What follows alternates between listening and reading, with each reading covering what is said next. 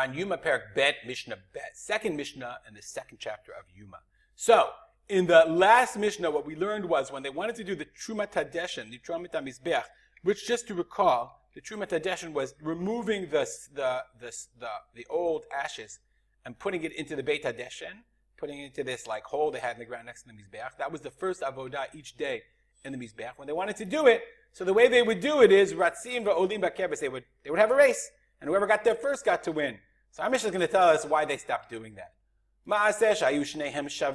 There was once a story, and then we learned in the last Mishnah that if they came in tied, then they would do the payis. They do the 1 potato, 2 potato. So there was a story where they came in tied. And they're running along the ramp. And one pushed off his friend, and he fell and he broke his leg. So they said, all right, when Beitin saw that they came to the sakana, they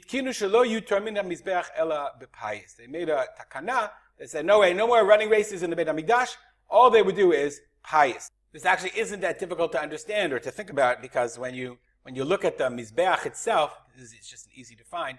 This is 32 amot. 32 amot, it's 50 feet. So the ramp is even longer than that. I don't remember exactly how long, but they're running up. And this is 10 amot high, 15 feet high. So if you push a guy off 15 feet high, of course he's going to break his leg. That's a bad thing. Okay, so then they said, no way. So I just want to point out, it's worthwhile to note, as we've said before, that even the last Mishnah, another example, we were afraid, Ein Motzin Agudal, you can't have any Agudal, no thumbs because of the Rama'im, because they were cheaters. We not only find that they were cheaters, there were a Kohanim a Kohen who pushed his friend off of the Mizbeach because he was losing the race. Not a very pretty picture. I feel this is unavoidable. You know what I'm saying? It's really unavoidable. Arba'a payasot hayusham. There were 4 lotteries they did each and every day. And the normal day, remember on Yom Kippur, the Kohen Gadol did everything, but on a normal day, this is the first one. We're going to learn about the next payis in the next Mishnah.